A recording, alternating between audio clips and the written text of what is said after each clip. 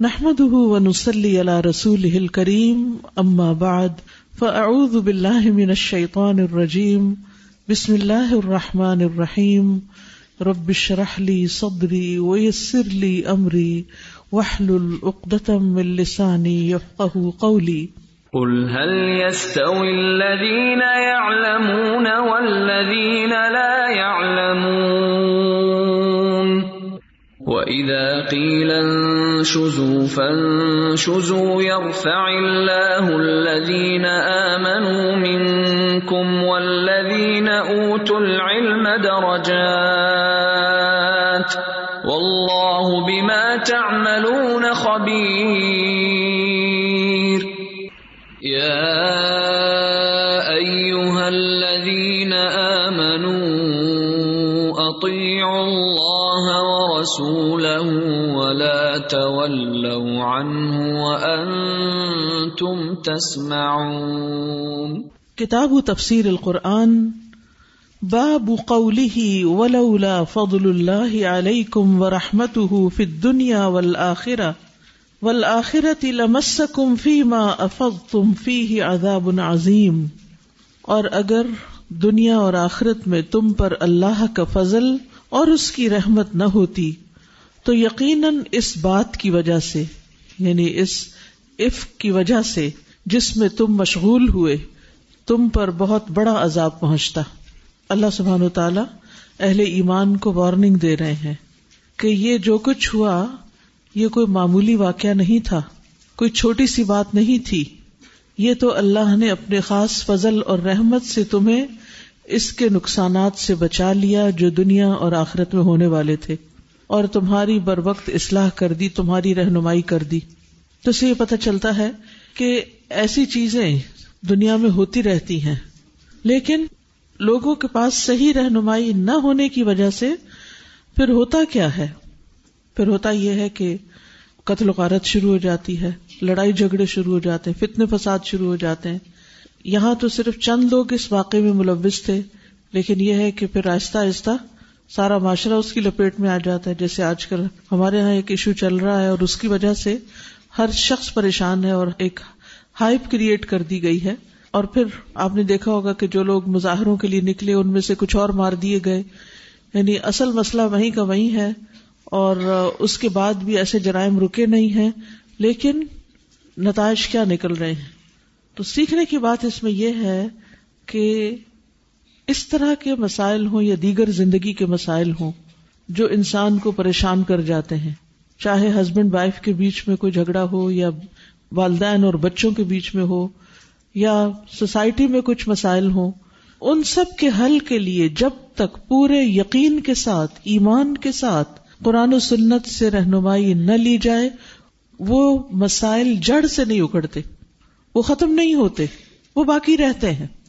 یعنی دیگر کوششوں سے وقتی طور پر ہو سکتا ہے کہ ایک چیز اٹھی اور پھر بیٹھ گئی، دب گئی، لیکن اللہ کا فضل اور اس کی رحمت ہی انسان کو دنیا اور آخرت کے عذاب سے بچا سکتی ہے. تو اس لیے ہر مشکل میں رجوع بھی اللہ ہی کی طرف کرنا چاہیے، اور رہنمائی بھی اسی سے لینی چاہیے، دعا بھی اسی سے مانگنا چاہیے، پناہ بھی اسی کی لینی چاہیے، تب جا کر ہم کامیاب ہو سکتے ہیں. وقال مجاہد تلقونہ کمانا ہے یرویہ بعضکم عن بعض. اور اس کی تفسیر میں مجاہد کہتے ہیں کہ اس تلقونہ کمانا ہے کہ تم ایک دوسرے سے منہ در منہ اس بات کو نقل کرنے لگے. یرویہ روایت کر رہا تھا اس کو، بعضکم عن بعض تم میں سے بعض سے، یعنی نام نہیں لیا گیا، ایک دوسرے سے تم اس بات کو سن کے آگے نریٹ کرنے لگے. تفیدون افاد یفید کا لفظی معنی یہ نہیں ہوتا، لیکن یہاں مراد اس سے تقولون ہے.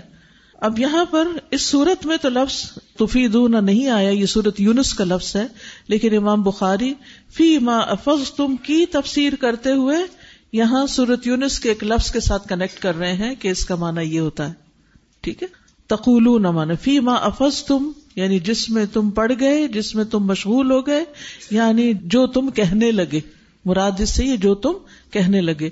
یاد رکھیے کہ عربی لغت کے ایک بنیادی معنی ہوتے ہیں اور پھر قرآن میں وہ الفاظ ایک خاص کانٹیکسٹ میں استعمال ہوتے ہیں.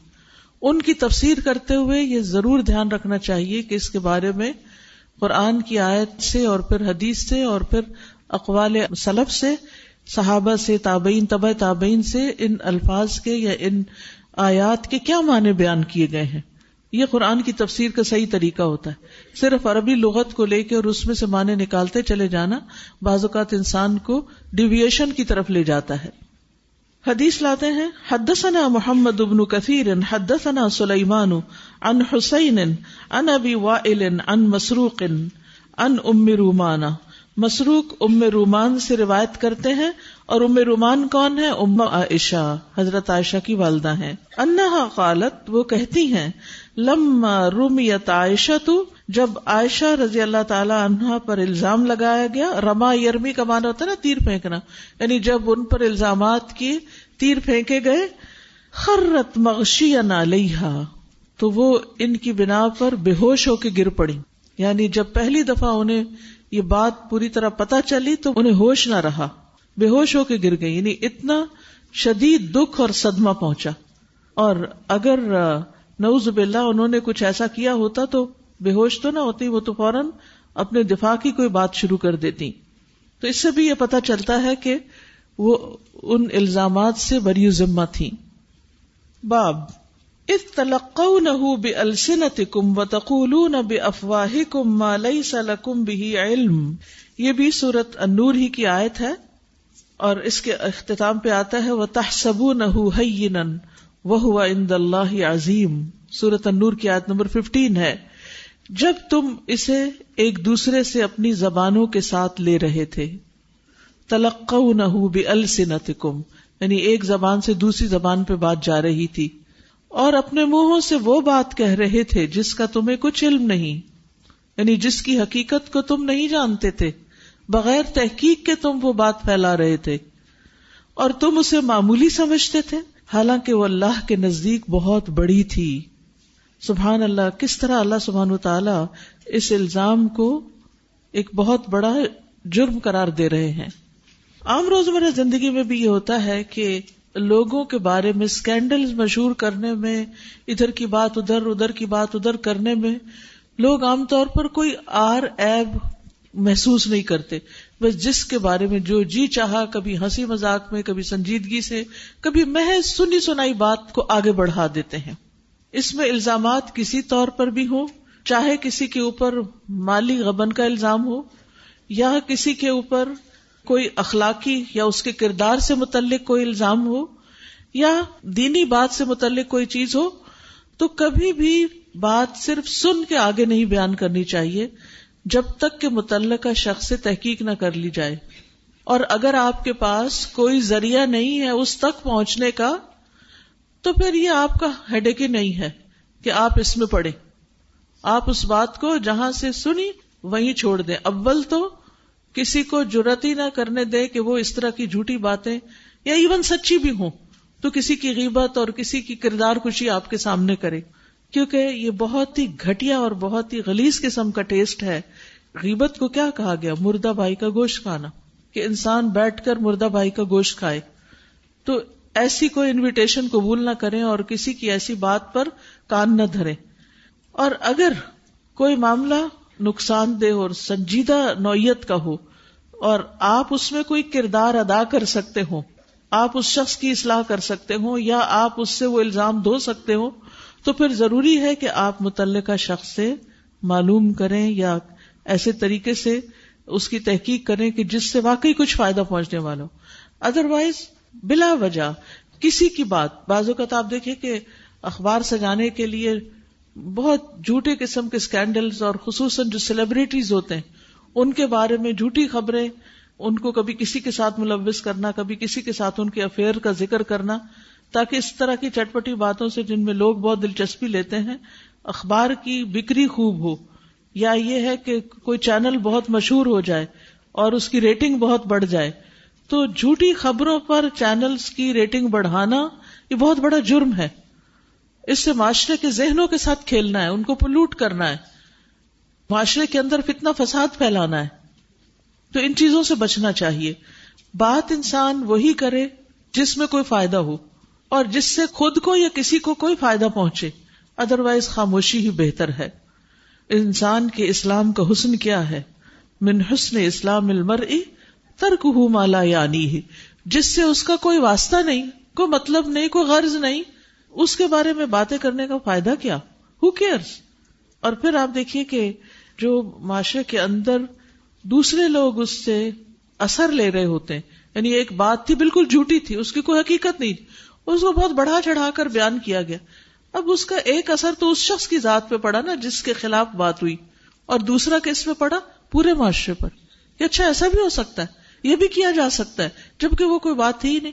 اب حضرت عائشہ کی مثال لیں کہ اس بات کو پھیلانے اور اس قسم کی خبروں کو عام کرنے سے ایک عام ٹین ایجر پر یا ایک عام انسان پر یا ایک عام گھرانے پر جہاں بھی وہ خبر پہنچے اس پر کیا اثرات ہو سکتے ہیں کہ اچھا نبی کی بیوی، اچھا اگر وہاں ایسی باتیں ہیں تو پھر ان سے تو اچھے ہم ہی ہیں، نعوذ باللہ، حالانکہ حقیقت کچھ بھی نہیں.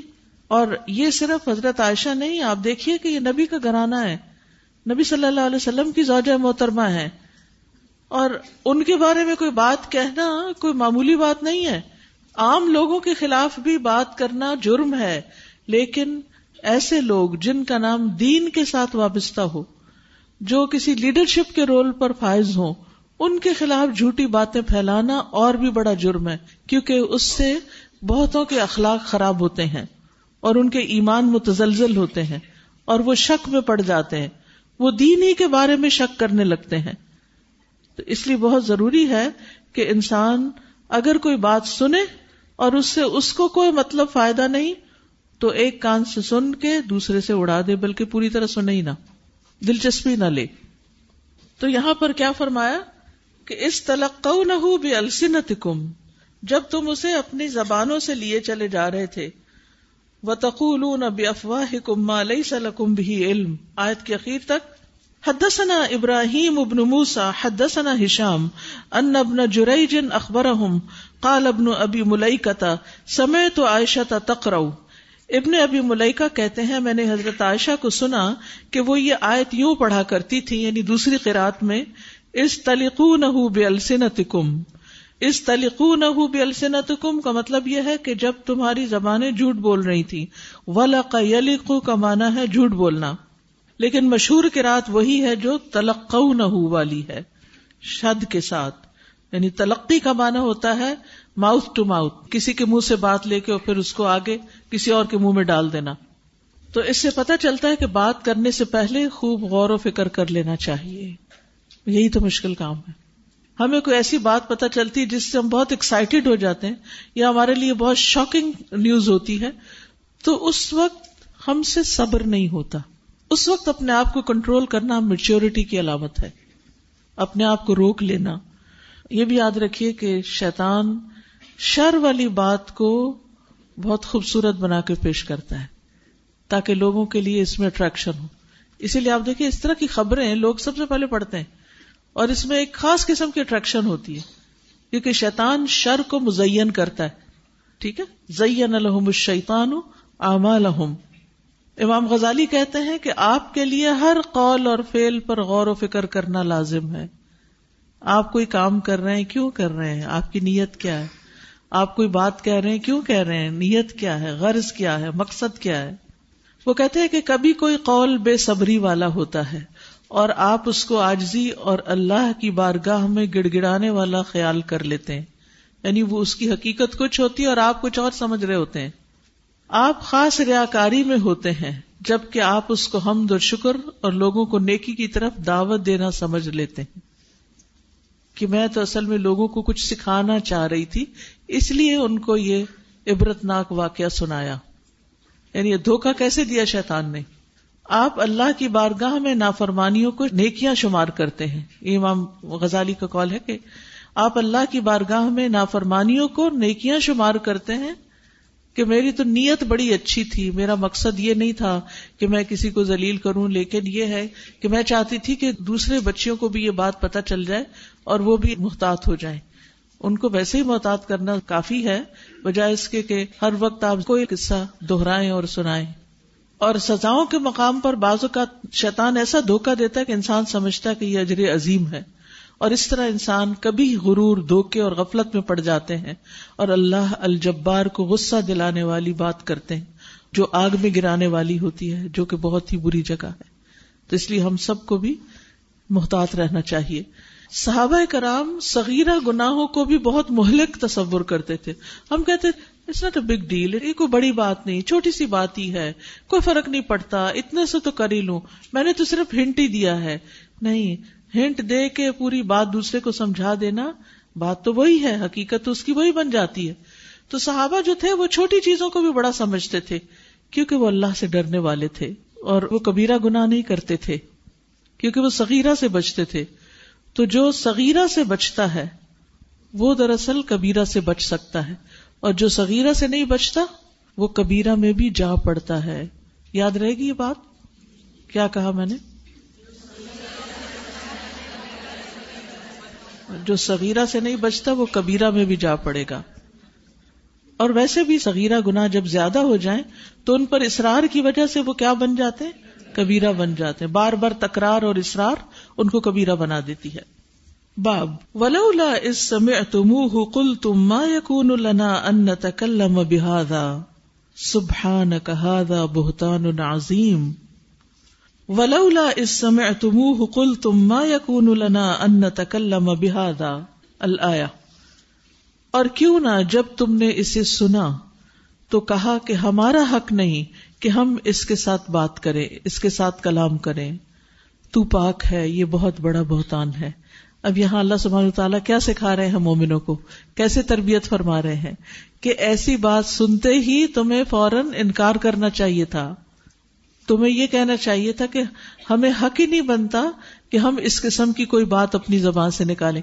ایسی باتیں مومن کی شان کے خلاف ہوتی ہیں، مروءت کے خلاف ہوتی ہیں. آپ کپڑا پہنتے ہوئے یہ خیال کرتے ہیں کہ مجھے اس طرح کا کپڑا نہیں پہننا چاہیے جس میں داغ دھبے لگے ہوئے ہوں، یا کوئی گندگی لگی ہوئی ہو، یا کوئی چیز چپکی ہوئی ہو، یا کہیں سے پھٹا یا ادھڑا ہوا ہو. خیال کرتے ہیں نا؟ کیوں؟ آپ یہ بھی تو کہہ سکتے ہیں کیا فرق پڑتا ہے، چھوٹے سے چند ٹانکے ہی تو اکھڑے میں ہیں، کچھ نہیں ہوتا، میری شان کے خلاف نہیں، میں آئی ڈونٹ مائنڈ. ایسا نہیں کرتے کیونکہ اس سے آپ کا گیٹ اپ، آپ کی مروءت، آپ کے جو اپیرنس ہے وہ ناپسندیدہ ہو جاتا ہے. اسی طرح زبان سے نکلی ہوئی کچھ باتیں، آپ کی گفتگو آپ کی شخصیت کا آئینہ دار ہوتی ہے، وہ بھی آپ کو داغدار کرتی ہے، وہ بھی آپ کی پرسنالٹی کو خراب کرتی ہے. تو جیسے آپ کہتے ہیں نا کہ مجھے یہ کپڑا سوٹ نہیں کرتا، مجھے یہ کھانا سوٹ نہیں کرتا، اسی طرح کہنا چاہیے کہ مجھے یہ بات سوٹ نہیں کرتی. اپنے آپ سے بولنا چاہیے کہ مجھے یہ سوٹ نہیں کرتا، میں تو قرآن پڑھنے اور پڑھانے والی ہوں، میں تو اللہ پر ایمان رکھنے والی ہوں، میں تو امت مسلمہ کی ایک فرد ہوں، مجھے یہ زیبا نہیں دیتا کہ میں اس قسم کی گھٹیا گفتگو کروں. پہلے خاندانی لوگ کیا کہتے تھے؟ ایسی بات نہیں کرتے. یہ خاندانی لوگوں کو اس طرح کے موضوعات پر بات کرنا زیب نہیں دیتا، یہ تو بازاری گفتگو ہے، یہ تو گھٹیا باتیں ہیں. پنجابی میں ہمارے بڑے کہا کرتے تھے شودی بات ہے. شودی شودی کا مطلب یہ ہوتا ہے کہ گندی بات ہے، یعنی کہ تمہارے برابر نہیں، تمہارے لائق نہیں، ایسا نہیں کرتے. لیکن یہ حیا کے بھی منافی ہے کہ انسان اپنے منہ سے کوئی گالی نکالے یا کسی کے خلاف کوئی بات کرے. خصوصاً وہ لوگ جو قرآن پڑھتے ہیں اور پڑھاتے ہیں، جس زبان سے وہ قرآن پڑھ رہے ہوتے ہیں، کیا اسی زبان سے وہ اس قسم کی شودی باتیں کرے تو ان کو زیب دیں گی؟ نہیں. ہمارے والد اللہ تعالیٰ ان پہ رحمت کرے، وہ اتنا خیال رکھتے تھے ان چیزوں کا کہ اگر کسی وقت ہم نے کوئی لفظ بگاڑ کے بولا تو شامت آ گئی. لفظ کیوں بگاڑا ہے؟ کسی کا نام اگر بگاڑا تو اس پر اس وقت نہیں پتا تھا کیوں منع کرتے ہیں. بہن بھائی ایک دوسرے کی شرارت میں نام بگاڑتے، بالکل اجازت نہیں تھی کہ کوئی کسی کا نام بگاڑے.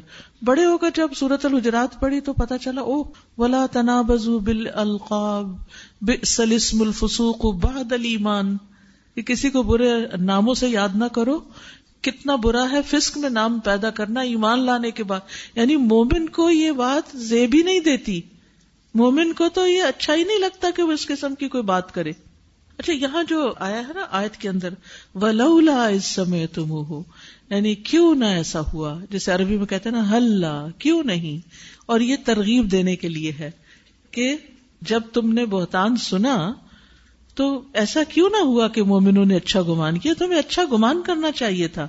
اور پھر بِأَنفُسِهِمْ، اپنے نفسوں کے بارے میں، یعنی اپنے گھر والوں اور اپنی بیویوں یا اپنے ریلیٹیوز کے بارے میں جیسے تم اچھا گمان رکھتے ہو، ان پہ ٹرسٹ کرتے ہو، تو نبی کے گھر کے بارے میں تم نے ایسا گمان اچھا کیوں نہ کیا.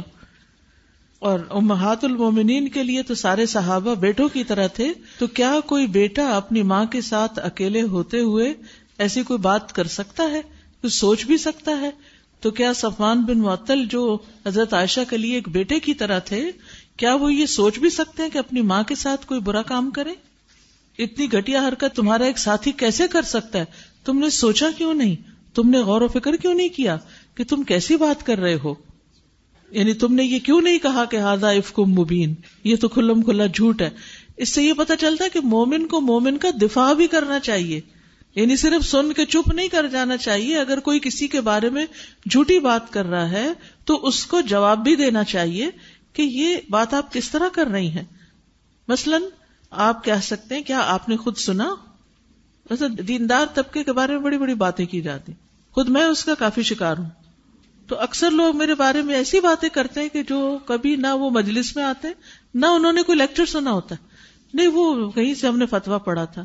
فتویٰ والوں نے بھی کبھی بات نہیں کی اور تحقیق کرنے کی کوشش نہیں کی کہ آپ کے استاد کون تھے یا آپ کہاں سے پڑھی یا وغیرہ وغیرہ، جو بھی غلط قسم کی باتیں کی گئی. تو ہر شخص کو اس طرح کے ایکسپیرینسز ہوتے رہتے ہیں کہ اس کے بارے میں کوئی نہ کوئی غلط قسم کی بات کرتا ہے. تو جب آپ کے پاس آ کے کوئی کرتا نا تو آپ کے پاس موقع ہوتا کہ آپ اس کی بھی تربیت کر دیں، آپ اس سے سوال کریں، آپ نے دیکھا، آپ نے سنا. تو قرآن مجید میں آتا نا وَلَا تَقْفُ مَا لَيْسَ لَكَ بِهِ عِلْمٌ إِنَّ السَّمْعَ وَالْبَصَرَ وَالْفُؤَادَ كُلُّ أُولَئِكَ كَانَ عَنْهُ مَسْئُولًا، کہ اس بات کے پیچھے نہ پڑو، مت کہو کہ میں نے سنا حالانکہ تم نے سنا نہیں، اور دیکھا حالانکہ تم نے دیکھا نہیں، کیونکہ کان، آنکھ، دل، ان سب کے بارے میں سوال کیا جانے والا ہے. قیامت کے دن ان کا الگ الگ بھی حساب ہوگا. تو اپنی زبان کو ایسی باتوں سے بچانے کی ضرورت ہے. اور ایسے موقع پر دفاع بھی کرنا، یہ تو بالکل ہی غلط بات معلوم ہوتی ہے. کسی کے بارے میں کچھ کہہ جائے تو بھلا فلاں ایسا کیوں کرے گا، اس کو کیا ضرورت ہے.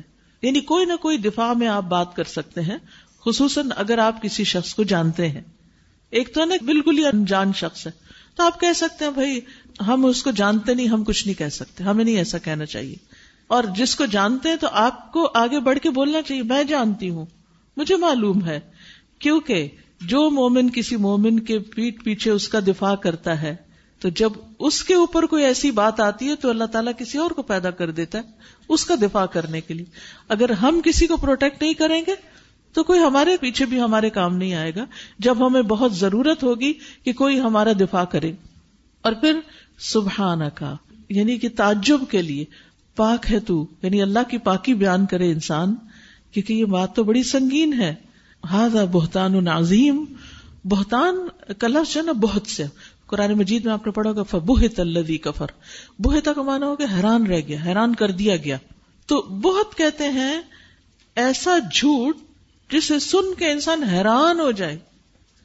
اچھا، یعنی ایک ہوتا ہے نا جھوٹ اور ایک ہوتا ہے بڑا جھوٹ کہ جس پر انسان کو یقین ہی نہ آئے. تو جب دل نے مانا نہیں تو پھر زبان سے بھی انکار کر دو نا، I can't believe، میں ایسا نہیں کر سکتی. ٹھیک ہے، اس سلسلے کی حدیث دیکھتے ہیں. امام بخاری اس آیت کی تفسیر میں کیا حدیث لے کر آئے ہیں. حدثنا محمد بن المثنى حدثنا يحيى عن عمر بن سعيد بن ابي حسين قال حدثني ابن ابي مليكة قال استأذن ابن عباس قبل موتها على عائشة وهي مغلوبة. ابن ابی ملیکہ بیان کرتے ہیں، وہ کہتے ہیں استأذن، اجازت مانگی، ابن عباس، ابن عباس نے، قبل موتها، حضرت عائشہ کی وفات سے قبل، علی عائشہ، حضرت عائشہ کے پاس آنے کی، ان کی عیادت کرنے کے لیے ان کے پاس آنا چاہتے تھے. وہی مغلوبۃ، اور وہ مغلوب ہو چکی تھی، یعنی اب ان کے بچنے کی کوئی امید نہیں تھی، فوت ہونے کے قریب تھیں. قالت کہتی ہیں اخشا ان یثنی علیہ، مجھے ڈر لگتا ہے کہ کہیں وہ میری تعریفیں نہ شروع کر دیں. اللہ اکبر، تقویٰ دیکھیے، مجھے ڈر لگتا ہے کہ کہیں ابن عباس میری تعریف نہ شروع کر دیں. یعنی دوسرے لفظوں میں حضرت عائشہ اپنی تعریف سننا نہیں چاہتی. یہ ہے تقویٰ کا اعلی مقام کہ انسان کو اپنی تعریف سننا ایسا ہی برا لگے جیسے اس کو اپنے اوپر تنقید بری لگتی ہے. اب اس کو سامنے رکھ کے گریڈ کیجئے اپنے آپ کو، کہاں کھڑے ہیں ہم، کہاں وہ اور کہاں ہم. ہم تو چھوٹا سا بھی کوئی کام کر لیں نا، اس کے بعد انتظار میں ہوتے ہیں کہ کون کیا کہہ رہا ہے. اچھا ٹھہرو بھلا یہ کیا کہہ رہا ہے. کبھی فیڈ بیک کے نام سے، کبھی کسی اور طریقے سے، بس پوچھتا رہے، کوئی ہمیں پوچھتا رہے، تعریفوں پہ تعریفیں کرتا رہے.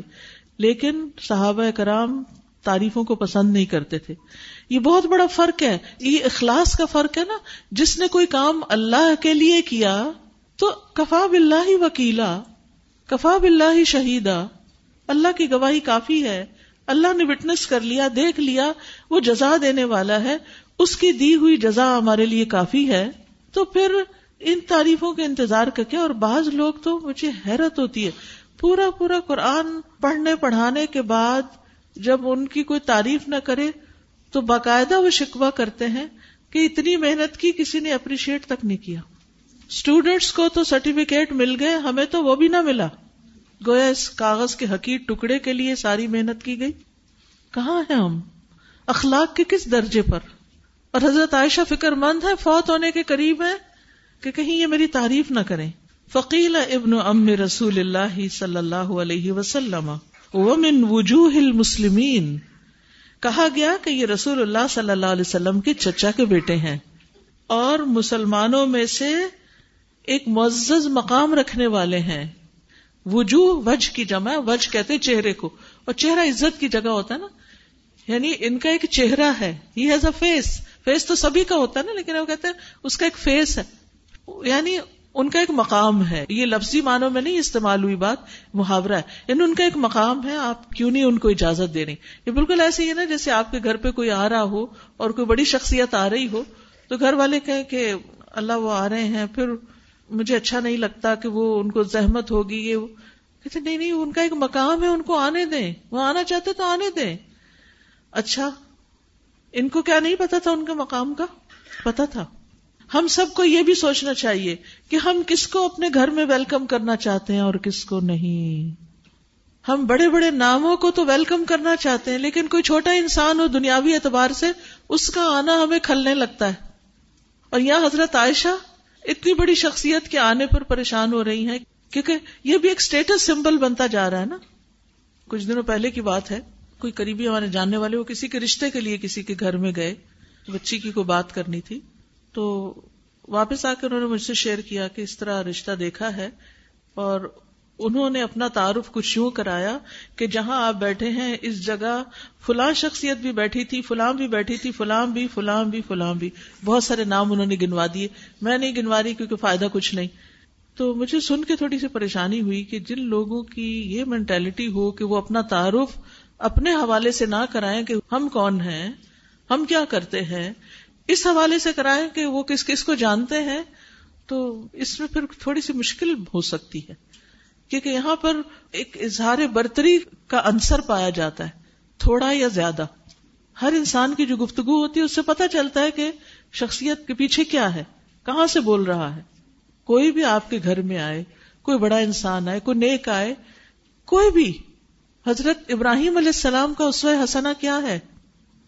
جب فرشتے آئے تھے کیا پہچانتے تھے ان کو؟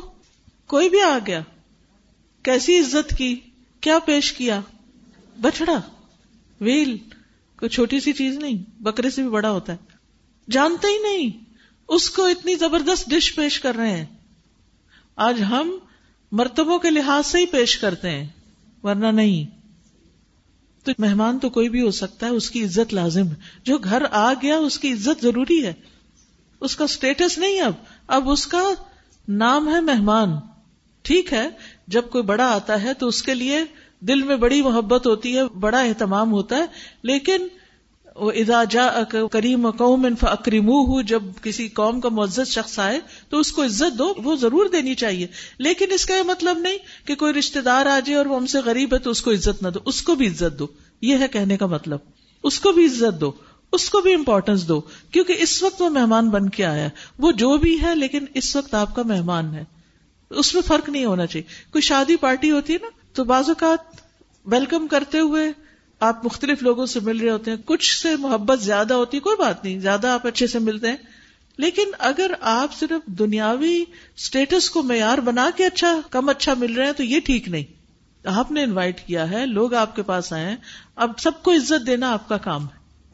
اس سے انسان کے اخلاق اور اس کے ویلیو پتہ چلتی ہے کہ کتنا ویلیوبل انسان ہے جو ہر ایک کو ویلیو دے رہا ہے۔ بہرحال قالت اذنوا لہ، کہتی ہیں اچھا ان کو اجازت دے دو، آنے دو۔ فقال کیف تجدینک، حضرت ابن عباس ان کا حال پوچھتے ہیں آپ اپنے آپ کو کیسا پاتی ہیں؟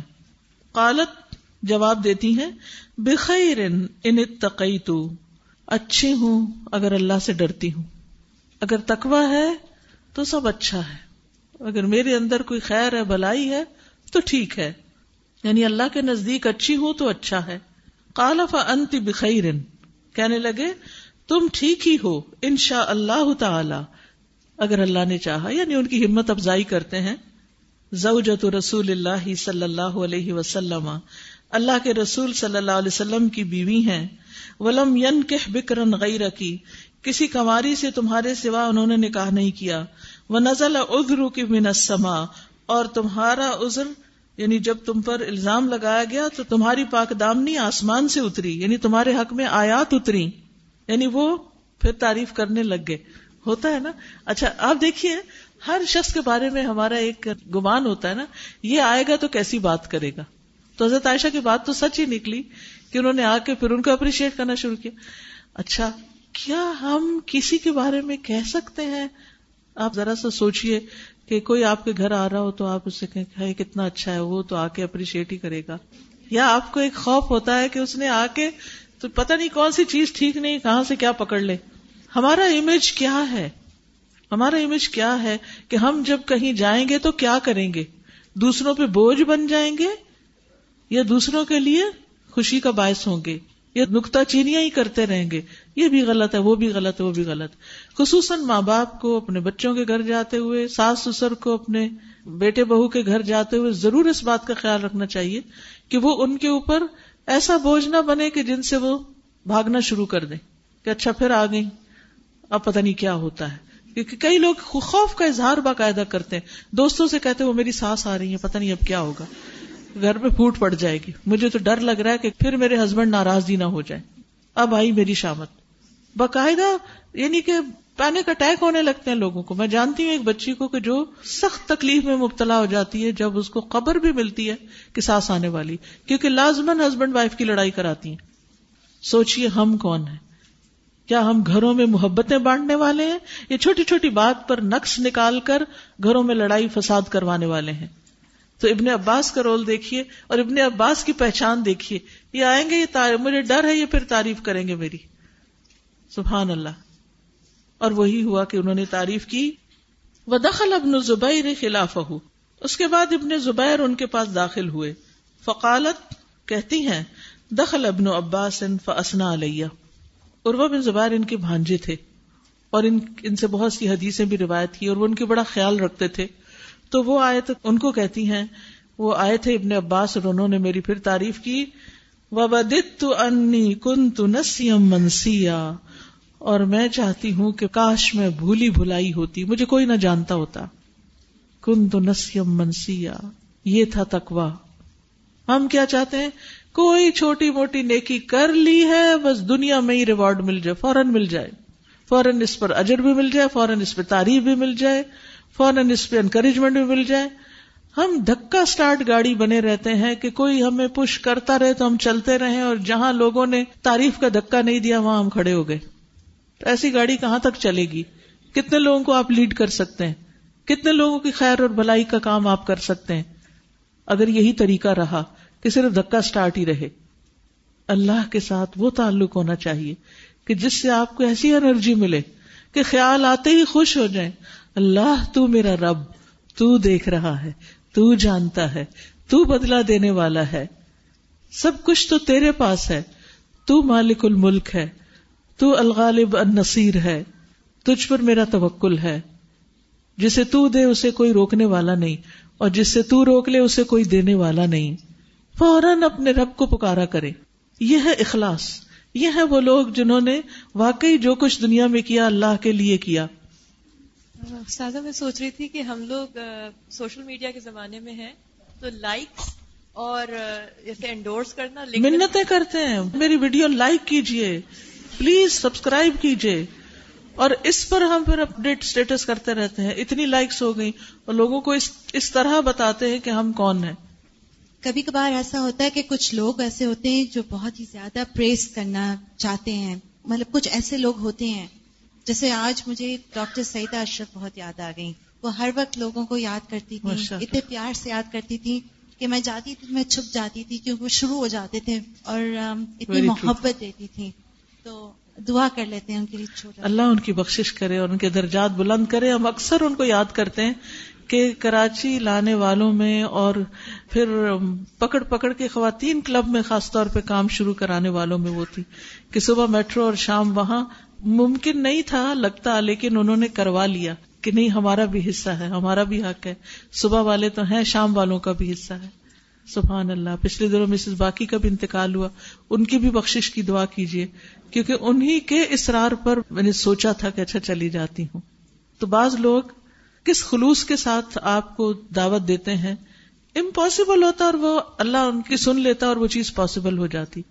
سوچئے ہم کیا لیگیسی چھوڑ کے جا رہے، ہم نے کیا کنٹریبیوٹ کیا کسی بھی خیر کے کام میں. السلام علیکم. وعلیکم. میں نے آج یہ بات سیکھی اپنے بارے میں کہ میں اگر تھوڑی سی بھی کوئی چیز بناتی ہوں تو میرا دل کرتا ہے کہ سب مجھے فوراً اپریشیٹ کریں.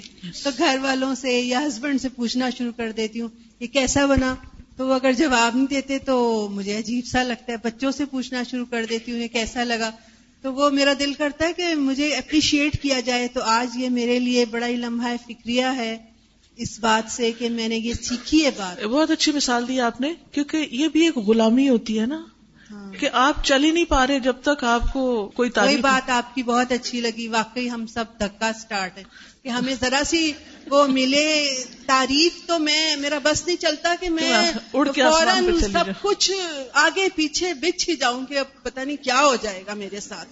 تو میں تو آج اپنے آپ سے سخت شرمندہ ہوں کہ مطلب اللہ کی خاطر کرنا، حالانکہ میں سوچتی بھی ہوں، پڑھا بھی ہوا ہے قرآن کہ ہم اللہ کی خاطر کرنا چاہیے، اور کرتی بھی ہوں. سوچ اپنے آپ کو فوراً ضمیر وہ ملامت بھی کرتا رہتا ہے. ایسی بات نہیں ہے کہ ملامت نہیں کرتا، لیکن اس کے باوجود دل کرتا ہے اچھا بچہ میرا بیٹا ذرا نا سیریس ہے، کہتے ہیں مما ہاں صحیح ہے چپ کریں کیا ہو گیا آپ کو. وہ بچے میرے زیادہ میچور ہیں مجھ سے، لیکن اب اس بات سے انشاءاللہ تعالی میں نے آج بہت کچھ سیکھا ہے. جزاکم اللہ. آپ دیکھیے قرآن مجید میں آتے ہیں، ہم ہر روز سورۃ الفاتحہ پڑھتے ہیں، اہدنا الصراط المستقیم صراط الذین انعمت علیہم. یا اللہ ہمیں سیدھا راستہ دکھا، ان لوگوں کا راستہ جن پر تو نے انعام کیا. یہ انعام یافتہ لوگ ہیں، ان کی زندگیاں ہمارے لیے مشعل راہ ہیں. جی استاذہ، آپ نے جو ابھی یہ بات کی کہ امیج چھوڑنے کی، کہ ہمیں دیکھنا ہے کہ ہم کیسا امیج چھوڑ رہے ہیں، تو ہم سب انسان ہیں نا، ہم جو کچھ بھی کرتے ہیں ہمارے آثار پیچھے رہ رہے ہوتے ہیں، جو ہم بولتے ہیں، جو ہم کرتے ہیں، جو کچھ بھی، تو وہ ایک امیج کریٹ ہو رہا ہوتا ہے، اور بنتے بنتے اینڈ میں جا کے جب اس دنیا سے ہم جاتے ہیں تو وہ ایک پورا ایک امیج بن چکا ہوتا ہے کہ یہ کیسا انسان تھا. اور اس میں مجھے یاد آ رہا تھا امام ابن تیمیہ کا کہ ساری زندگی ان کی قرآن کے ساتھ گزری، 80 مرتبہ قرآن پڑھا، اور اس کے بعد 81 ٹائم جب وہ پڑھ رہے تھے تو قرآن پڑھتے ہی ان کی جو ہے موت واقع ہو گئی. اور اس کے بعد ان کا جو ذکر کیا گیا وہ کیا تھا کہ ترجمان القرآن کی نماز جنازہ ہے. تو وہ ان کا ایک امیج تھا. تو ہم بھی سوچیں کہ ہم اپنا کیا امیج چھوڑ رہے ہیں، یا ہمارے جانے کے بعد لوگ ہمیں کس نام سے پکاریں گے. تو اس چیز کی بھی فکر ہونی چاہیے. بالکل. السلام علیکم ورحمۃ اللہ وبرکاتہ. اس پورے قصے میں الحمدللہ ایک بات جو ہے میں کل سے سوچ رہی ہوں کہ اللہ تعالیٰ نے 1 مہینے کے بعد وحی نازل کی. حالانکہ کتنے موقعوں پہ نبی اکرم صلی اللہ علیہ وسلم کو جب بھی ضرورت محسوس ہوئی تو فوراً سے وحی نازل ہو جاتی. سورہ یوسف ایک ساتھ نازل کر دی گئی، اور یہ ایسی آزمائش تھی کہ جس میں نہ جان مانگی گئی، نہ مال مانگا گیا، کچھ بھی نہیں. یہ زبان کی آزمائش تھی کہ اس موقع پہ ایک شوہر، والدین، خادمہ، قریبی رشتے اپنی زبان کا کیسا استعمال کرتے ہیں، اور اس کے لیے 1 مہینے تک وہی نازل نہیں ہوئی، اور سوچتے کیا ہیں اور کیا گمان رکھتے ہیں، اور صرف اس لیے کہ ہم بھی سیکھ سکیں، سمجھ سکیں کہ کس طرح سے ہمیں اپنا کردار نبھانا ہے اس طرح کے موقعوں پر. بالکل. جی استاذہ، مجھے اس چیز نے چونکایا کہ حضرت عائشہ رضی اللہ تعالیٰ عنہ فرماتی ہیں کہ اچھی ہوں اگر اللہ کی نظر میں اچھی ہوں. یہ وہ کہہ رہی ہیں کہ جن کی برات میں آیات اتر گئی ہیں جو کہ رہتی دنیا تک قرآن میں پڑھی جائیں گی. یہ وہ کہہ رہی ہیں کہ جو ازواج مطہرات ہیں اور امہات المومنین میں سے ہیں. تو یہ اخلاص چاہیے، یہ تقویٰ چاہیے کہ اللہ تعالیٰ اگر ہمیں قبول کر لیتا ہے اور اگر ہم اللہ کی نظروں میں اچھے ہونے کی فکر کریں تو زندگیاں بڑی آسان ہو جائیں. بالکل. ابو نواس عربی کا ایک شاعر ہے، وہ کہتا ہے کم من زلت لی فی الخطایا، کتنی غلطیوں میں میں پھسلا ہوں، کہ عززت اناملی وقرعت سنی، کہ جن میں نے اپنے انگلیوں کو کاٹا اور اپنے دانتوں کو بجایا. یعنی وہ کانپنے لگتا ہے نا انسان تو پھر دانت بجنے لگتے ہیں. یظن الناس بی خیر وانی، لوگ میرے بارے میں بڑا اچھا گمان رکھتے ہیں، اور میں لشر الخلق ان لم تعف عنی، مخلوق میں سے بدترین ہوگا اگر تو مجھے معاف نہ کرے. تو یہ آپ کی بات جو ہے یہ بڑی اہم ہے کہ اچھی ہوں اگر اللہ کی نگاہ میں اچھی ہوں. لوگوں کی تعریفوں کا کوئی فائدہ نہیں اگر میں اللہ کی نگاہ میں کچھ بھی نہیں، اور اگر اللہ معاف نہ کرے تو پھر لشر الخلق، مخلوق میں سے بدترین ہوں. یہ جو نسیم منسیہ ہے یہ بہت امپورٹنٹ ہے. ہم اگر کوئی نیکی کر بھی لیتے ہیں تو اس کے اثر سے ساری عمر نکل ہی نہیں پاتے، یا یہ چاہتے ہیں کہ ہمیں یاد رکھا جائے، یا یاد رکھا جائے. اور وہ اتنی بڑی نیکی کہ جس کی برات قرآن پاک میں آئی اور اتنے فضائل، لیکن اس کے باوجود وہ کہتی ہے کہ میں ایسی ہو جاؤں کہ بھولی بسری ہو جاؤں. یعنی دوسرے لفظوں میں مشہور ہونے کا کوئی شوق نہیں، مشہور ہونے کا بھی. نسیم منسیہ کا مطلب ہے بھلا دی جاؤں، مجھے کوئی یاد نہ رکھے. یہ ہے اخلاص. مجھے اس میں یہ آ رہا ہے کہ جو انہوں نے ابھی بات کی تھی نا تقویٰ کی، ان کو اپنی بیماری، اور ہم دیکھ رہے ہیں کہ وہ بالکل موت کے قریب ہیں، ایسے میں اگر کوئی آ کے حال پوچھے تو ہم بیماری کا ذکر ضرور کریں گے کہ میری بیماری کیسی ہے، یا میں تو مرنے والی ہو رہی ہوں. اس پہ مجھے ہو رہا تھا کہ ان کا دھیان کیونکہ ادھر تھا کہ اللہ کے ساتھ معاملہ کیسا ہے، تو بیماری بھی اس وقت ان کے زبان پر نہیں آئی ہے، حاوی نہیں تھی. بالکل. جی میں اسی بات کو آگے بڑھاؤں گی. یہ جو ہم بات کر رہے ہیں موٹیویشن کی، کہ تعریف سے موٹیویشن ہوتی ہے. ہمارے سوسائٹی کے اندر اوور آل اگر دیکھا جائے تو چیزوں کی غلط ڈیفینیشن ہے. مثلا موٹیویشن کے لیے ہم یہ سمجھتے ہیں کہ وہ باہر سے کوئی کرے گا تو ہم موٹیویٹ ہوں گے. ایکچولی وہ موٹیویشنل آج کی سائیکالوجی بتاتی ہے کہ وہ انٹرنل ہے، and that is a true motivation. اور اگر اس کو ہم کل سے کنیکٹ کر دیں کہ صدق دراصل سچائی کیا ہے، سچائی دراصل میری اور آپ کی ہر ایک کی ریالٹی یہ ہے کہ اگر اللہ معاف نہ کرے تو ہم کچھ بھی نہیں ہیں. تو جب ایک انسان اس سچ تک پہنچ جاتا ہے تو بس پھر اس کے سینے صحابہ کرام کی طرح اپنی بڑائی سے بھی خالی ہو جاتے ہیں. پھر وہ اس بات کا کوئی شوق نہیں رکھتے کہ لوگ ہماری تعریف کریں، وہ بھاگتے ہیں. تو میں اس کو کل کے حوالے سے کنیکٹ کر رہی تھی کیونکہ سچ ایک ایسی ریالٹی ہے میری اور آپ ہم سب کی زندگیوں کی کہ جب تک ہم اس تک پہنچتے نہیں ہیں اور اپنی سوچوں کو اس کے مطابق ڈھالتے نہیں ہیں یا اس کے اوپر رکھتے نہیں ہیں، کامیابی ممکن نہیں ہے. یعنی یہ ساری شخصیت کی جو تعمیر ہے کہ تعریفیں چاہنا یا تعریفیں نہ چاہنا بیسیکلی بتاتا ہے کہ فاؤنڈیشن میں ایک انسان سچ تک پہنچا ہوا ہے اور دوسرا سچ تک نہیں پہنچا ہوا. یہ کہنا کہ اللہ کے لیے کر رہے ہیں لیکن حقیقت میں نہ کرنا، یہ سچ تو نہ ہوا نا. استاذہ میں سوچ رہی تھی کہ کتنے پازیٹیو لوگ تھے. عائشہ رضی اللہ تعالیٰ عنہا بھی ان کے بارے میں پہلے سے ہی اچھا گمان رکھ رہی ہیں. yes. کہ وہ آئیں گے تو اچھی ہی بات کریں گے. اور یقیناً ابن عباس رضی اللہ تعالیٰ عنہ خود بھی ایسا ہی امپریشن رکھتے تھے وہ اوروں کے دلوں میں کہ ان کو پتا تھا آ کے انہوں نے اچھا ہی کہنا ہے. ایک لگتا ہے کہ بہت پازیٹیوٹی ہے دونوں کے اندر. بالکل. حدثنا محمد بن المثنى حدثنا عبد الوهاب بن عبد المجيد حدثنا ابن عون عن القاسم ان ابن عباس رضی اللہ عنہ، قاسم کہتے ہیں قاسم بن محمد بن ابی بکر، کہ ابن عباس رضی اللہ عنہ نے استأذن علی عائشہ، حضرت عائشہ سے اجازت مانگی یعنی اندر آنے کی، نحوہ، اور پھر یہی حدیث نقل کی. ولم یذکر نسیم منسیہ، اور ان کی روایت میں نسیم منسیہ کا لفظ نہیں ہے.